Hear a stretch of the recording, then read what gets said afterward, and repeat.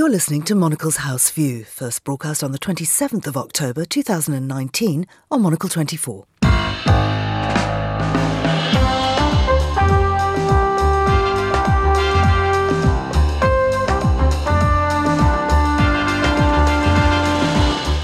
It's Sunday, the 27th of October. This is Monocle's House View.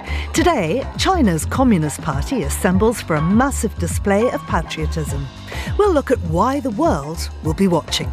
Plus, how spa towns and artificial tourism factors into North Korea's international propaganda machine. And... well, actually, I got the idea for making the book at one of the cat islands in northern Japan. And they're one of many, there's over a dozen islands across Japan where there's actually more cat residents than there are humans. And I was visiting one of these places and I was like, oh, it would be so much fun to make a book on Japanese cat culture. From cats to anime, Japan offers a masterclass in how to do nation branding well. All that and the day's newspapers too. Monocle's House View starts now.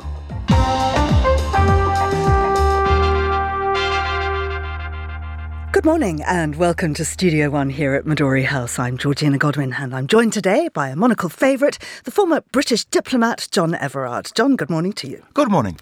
Now, we're going to start in China, where over 200 key figures of the Chinese Communist Party will convene tomorrow for the start of a 4-day event under the Umbrella Initiative to uphold and improve the socialist system with Chinese characteristics. It's a patriotic sentiment to those at home, but perhaps a tactic of intimidation to those abroad. John, what does that mean, uphold and improve the socialist system within Chinese characteristics? It means that the fourth plenum of the 19th Congress of the party, is going to be devoted to what the Chinese like to call organisational issues.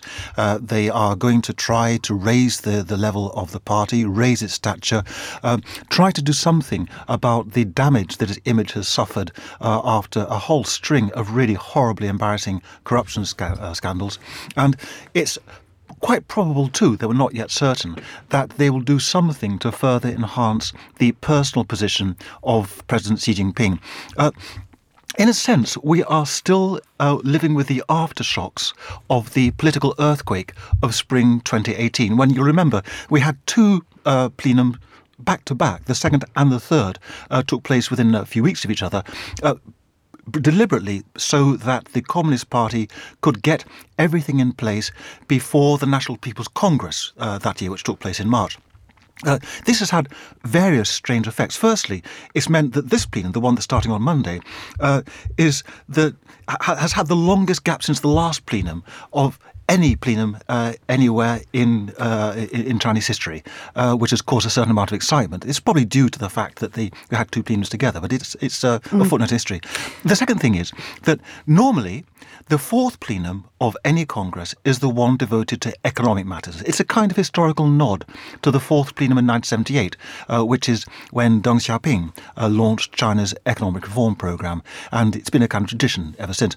This time, we're not doing that. We are doing, as I say, organisational matters, which I think is a sign of just how worried the party is about the challenges it faces, including all the things I mentioned, plus, of course, Hong Kong and a slowing economy. Absolutely. As you mentioned, President Xi, it does seem to me that this is all about consolidating his position. Yes, consolidating his personal position and consolidating the position of the party as a whole. Lots of stage whispers that he has come under fierce political attack, not least from the political allies of the many, many people who he has purged, nominally for corruption, perhaps for other reasons too. The party position, as I said, has suffered after a lot of corruption scandals. At this plenum, we are expecting two members of the Central Committee to be replaced. One because he jumped from a very high window and isn't around anymore. The other because he was found to be corrupt. So corruption has sort of eaten into the plenum agenda already. It's a big issue in China. And as the economy slows, as people find that they're not quite getting as much money, more money each year as they had the year before, they're starting to question party legitimacy, and the party needs to devise answers. Now, looking at the economy, obviously, as you say, there's been a dip, there's the trade war with America. How is this going to be addressed? I mean, where are we now with US relations? nobody really knows. The Chinese position is clear. They set it out in laborious detail on several occasions. They're not going to budge on any of the key issues, they say effectively. The big doubt, of course, is in the White House. What is President Trump's master plan? The kind of the pencil deal that we had a couple of weeks ago, is that going to be inked? What is it actually going to mean in practice? So really a lot of question marks there, which nobody is well placed to answer. On the economy more broadly, it doesn't look as if the big economic challenges are going to be addressed at this plenum. I suspect that we'll have to wait for next autumn 2020, to hear what the Communist Party plans to do about them, which is quite a long time away, and things are not going to get better in the meantime. Meanwhile, of course, the Belt and Road initiative continues around the world, particularly in Africa. And I thought it was very interesting looking at the at the Russia-Africa conference that's just taken place in Moscow, where there were representatives from every single African country, and I think over 40 heads of state.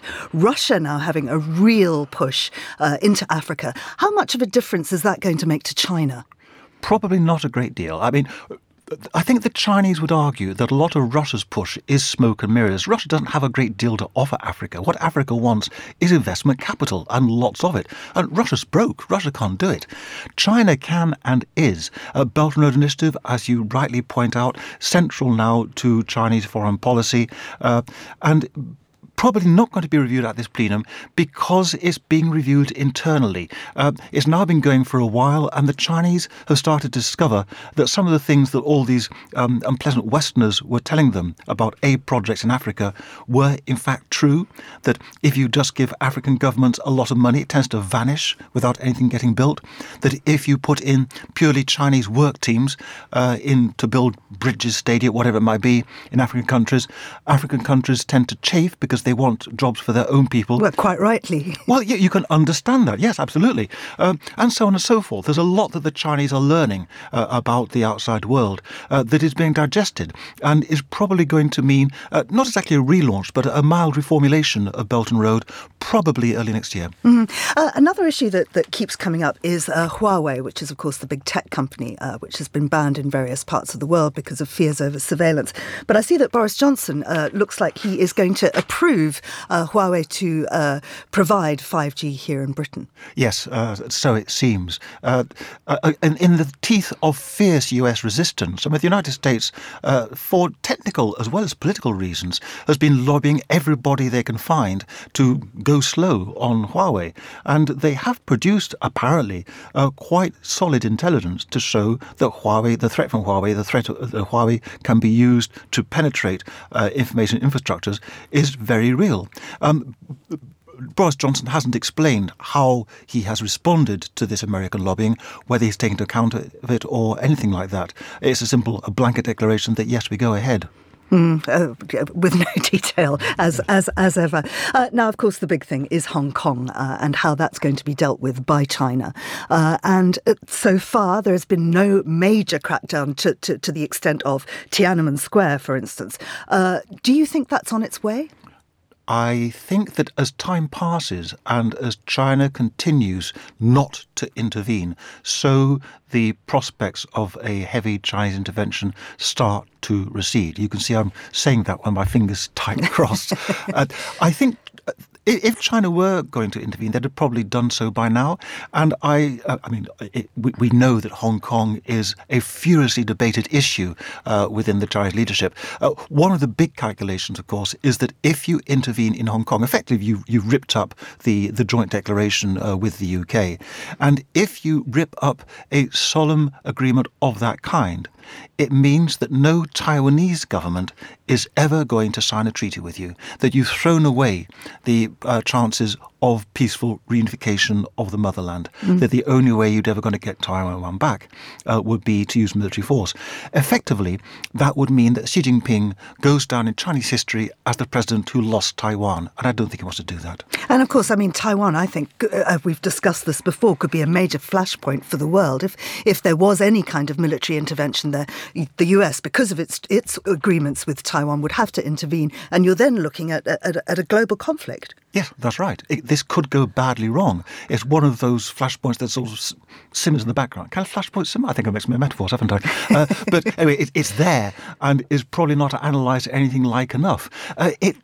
If, heaven forfend, it ever came to a military clash between China and Taiwan, it would reverberate politically across China. This is Chinese shooting Chinese, and that would look very, very bad. At a time when the Communist Party, as I was saying earlier, is feeling just a little bit nervous for other good reasons, it would think twice, I think, before letting that on. Yeah. One lovely story we've been covering in our headlines today is that yesterday saw the first and biggest gay pride march in Taiwan. Of course, Taiwan has just voted to legalise same-sex marriage. I think it's the only South Asian country to do so.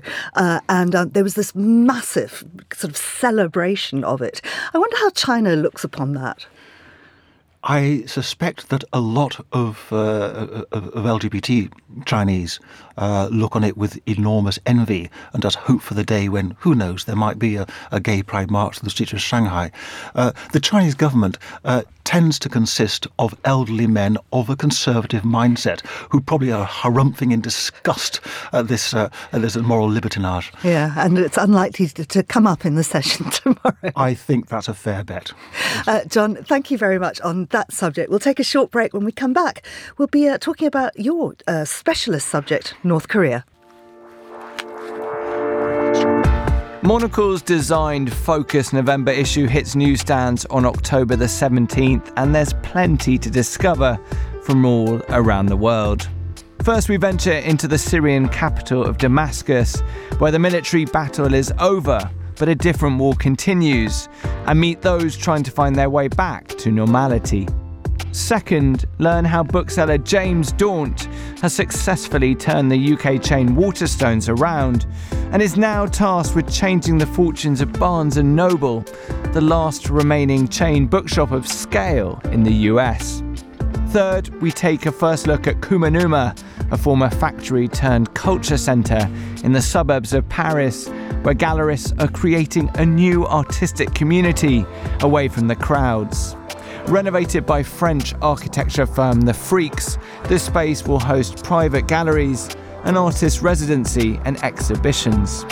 Fourth, our design-heavy issue not only features our top 20 furniture picks, we also sit down with some of the world's most talented architects, including John Paulson and Bjarke Ingels, to talk extraterrestrial infrastructure and minimalism. Monocle's November issue is available to order at monocle.com, or do the wise thing and subscribe now.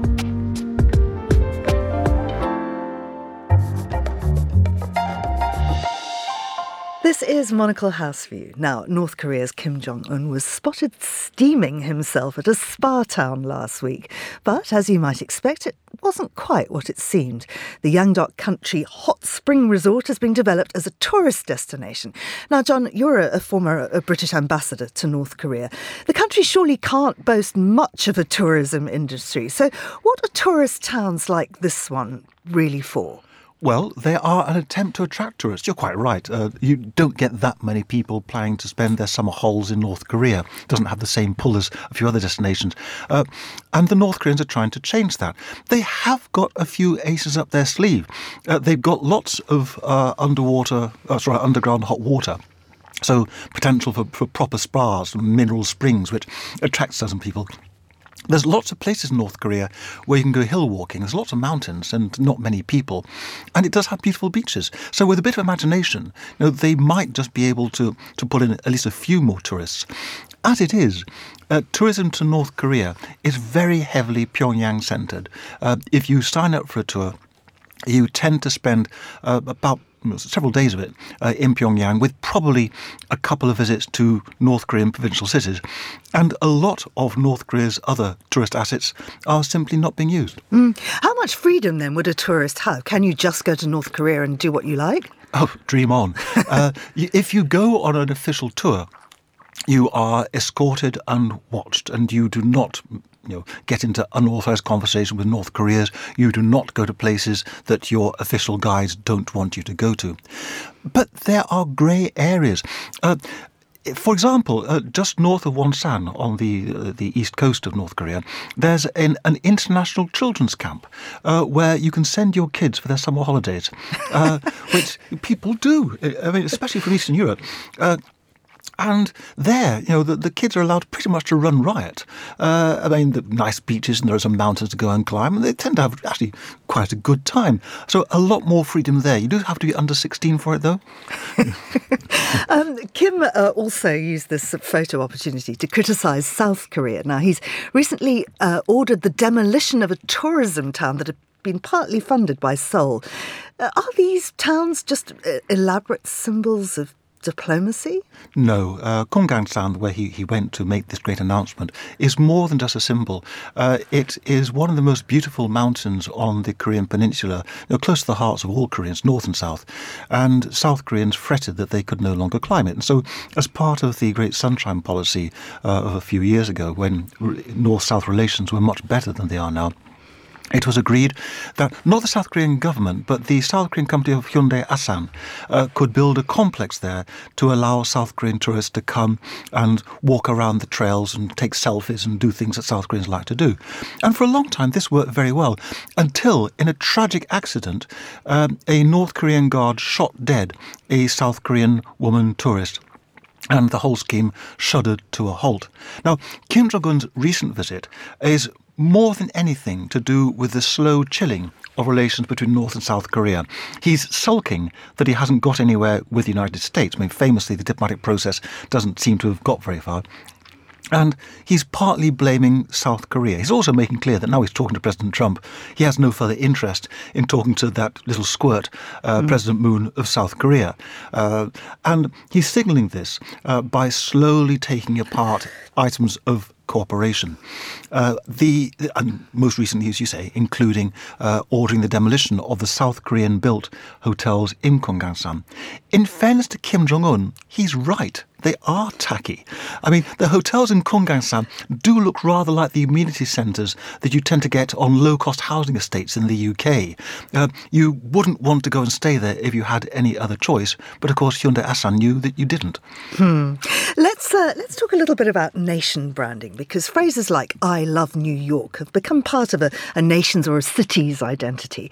There are often less obvious ingredients in a brand's master recipe. For example, in the case of Japan, there are cats. Now, I know you're a bit of a cat person, John. Manami Okazaki is the author of Land of the Rising Cat. It's a beautifully illustrated... You're not laughing, are you, John? It's a beautifully illustrated new book that explores the nation's affection for felines. Well, she told Monocle's Ben Ryland how she first pounced upon the idea. Well, actually, I got the idea for making the book at one of the cat islands in northern Japan. And they're one of many, there's over a dozen islands across Japan where there's actually more cat residents than there are humans. And I was visiting one of these places and I was like, oh, it would be so much fun to make a book on Japanese cat culture. And pretty much ever since then, I've been completely bamboozled with material. Even if you went to Japan and you put a filter on and you were like, I'm only going to see cat-related material, you'd pretty much get the biggest literary giants, like manga artists, artisans, pretty much across the board, any kinds of cultural manifestation you can think of. There's some kind of cat-related thing that you can check out. Your book is such a beautiful introduction to that kind of world. Reminds it of a documentary that came out a couple of years ago called Kedi, which was all about cat culture in Istanbul, which again was something completely different, and it was all about how the cats have this a different relationship with the city, and therefore the residents of the city relate to the cats in a completely different way, and they play a much more important role in people's daily lives. What is it actually like in Japan? Well, I think generally when people think of kind of cat trends, they might think of something like Grumpy Cat or internet memes and things like that, something very contemporary and something related to millennial culture and things like that, social media.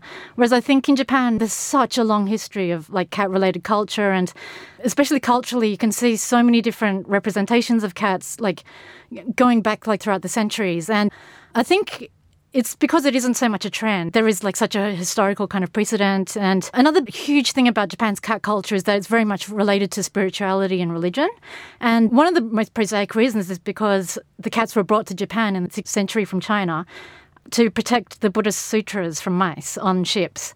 So there's this kind of like very strong link between Buddhism, the entrance of Buddhism into Japan, and cats. What were some of the discoveries that you made along the way? I mean, I imagine that getting into this rather unusual world, it must be said, must have surprised you along the way as well. I mean, the biggest surprise was the different guises, like the different kind of manifestations in terms of like, it doesn't matter what facet of culture you're looking at, like from manga to anime to like novelists to like pretty much you name it. There's some kind of like cat representation.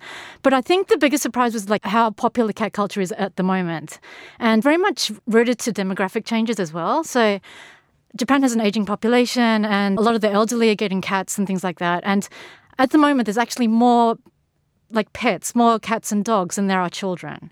I think that was like really surprising to see how much cats have kind of overtaken children as, you know, even surrogate like children in the roles of families as well. That's really interesting. I mean, we could be looking at a future where Japan is really the country of cats. Maybe people are in danger. It could be like Planet of the Apes.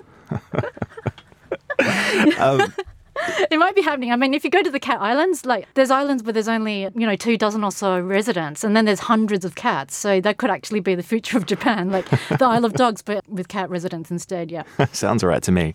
There is something about this that's visual as well. It must be said that your book is beautifully visual. It really takes you on a journey into some strange but very beautiful cat worlds. Is there something uniquely visual about the domestic cat, the pet cat? I feel like there's something easy to relate to. There's something humanesque about the way cats express themselves and relate to us. I think one of the reasons that, for example, like Japan does have a very strong dog culture as well. There's like, very famous dogs like the Akita breed and the Shiba Inu that also Monocle uses in your branding.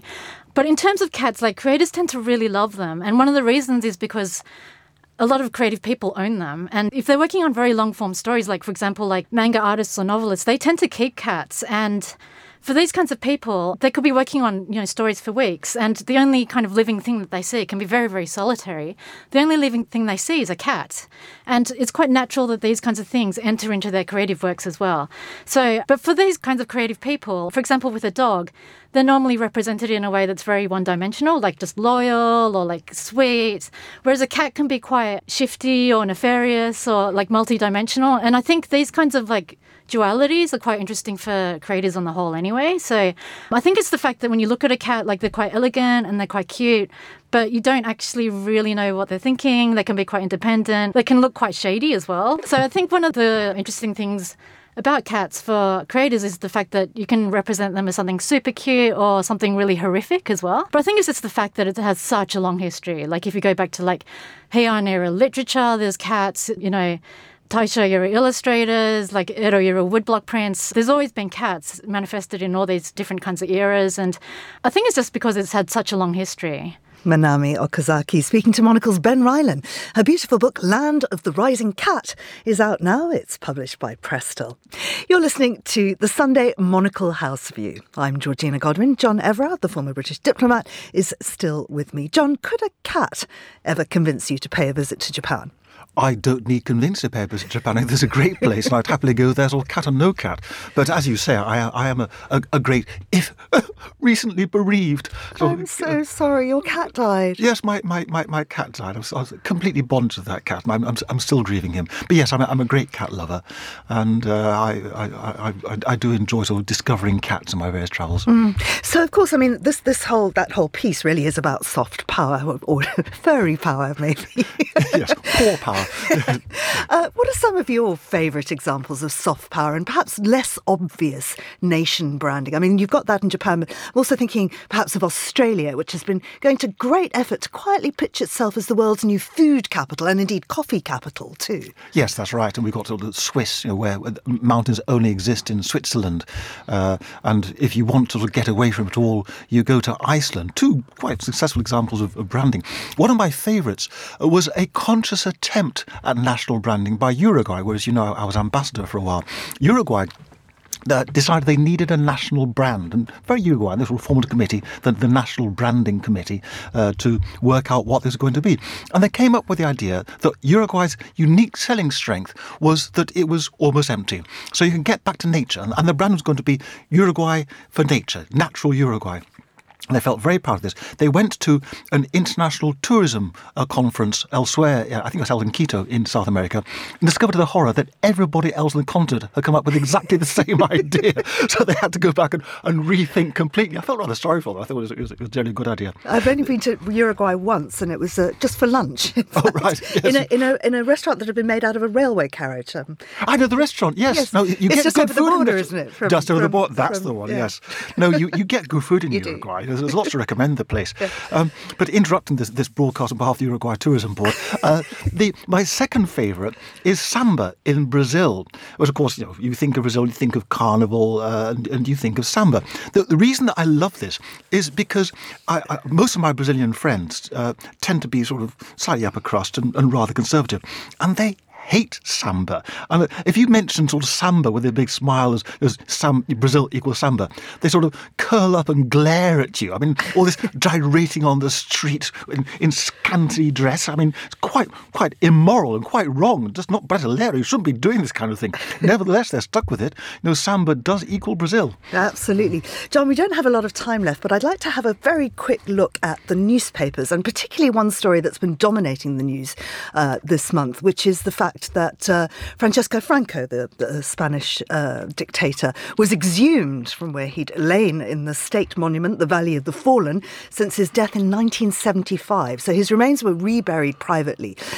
This was a very, very big story, not only in Spain, but reverberated around the world. Yes, quite right, and rightly so. I remember Spain under Franco. I'm showing my age now, aren't I? But the general repression, the fear of speaking. Spaniards would give you lifts in their car, just drive around town just so you could talk to a foreigner. It was a very, very strange place.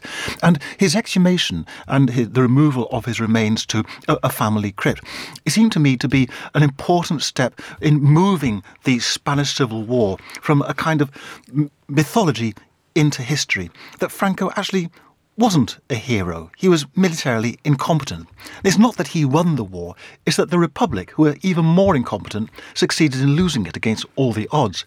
And I'm rather hoping that this act starts a reassessment of that war and what happened after, in the cold and often painful light of history, that despite Laurie Lee, despite George Orwell, we have to accept there wasn't a great deal of heroism, that it was a nasty, vicious war where neither side covered themselves with glory, and that what happened afterwards was even worse. A dark chapter in Spain's history that desperately needs a spotlight shone on it. And 500,000 people died, and of course some of those bodies not even found to this day. So I just wonder, looking at that and the fact that he's been moved, he still could be in a place where it could be a magnet for fascists really to come and worship. And I think that this is part of what we're seeing right across Europe, this rise of populism, and people like Franco still being revered. Yes, that's right. And this was one of the worries of the authorities before they authorised the exhumation. One of the arguments against the exhumation was that the Valley of the Fallen is quite a long way outside Madrid. It's about 50 kilometres. It's fairly remote. Whereas if you move Franco's remains into near central Madrid, it actually makes it easier for neo-fascists to come to the tomb. This remains a risk, but clearly it's one they've decided they're going to take. I don't know whether they're going to put special security around the crypt. I suspect they will, but they haven't made an announcement on this yet. Very, very interesting. And I wonder what that means for changing attitudes in Spain. Yes, changing attitudes and bringing up attitudes from the past. It's a cathartic moment, I think, for many, and a difficult moment for others. I mean, the Civil War is a long, long time ago now. Interestingly, of course, the 80th anniversary in March this year, I saw no commemorations, did you? I mean, it sort of passed in silence. The world's forgotten that war. Franco died in 75, not quite a long ago, but still a long time ago. And Spain has changed. Spanish attitudes have changed, and the way that Spaniards operate between themselves has changed. You used to get a lot of references to the two Spains. Let's hope that now wraps up and we go back to one Spain. Absolutely, and we're seeing these huge demonstrations, aren't we, in Barcelona? I mean, that's another story, and one that I expect we'll be exploring in The Globalist. I'll be back talking about that on Monday morning. John, Everard, thank you very much for being with us, and that's all for this programme for today. Our supervising producer was Ben Ryland. Our research research was Naomi Potter. Our studio manager was Louis Allen. I'm Georgina Godwin. The Sunday weekend edition continues after this. Lots of great programming coming your way. And of course, Meet the Writers coming up. That's at 1400 London time.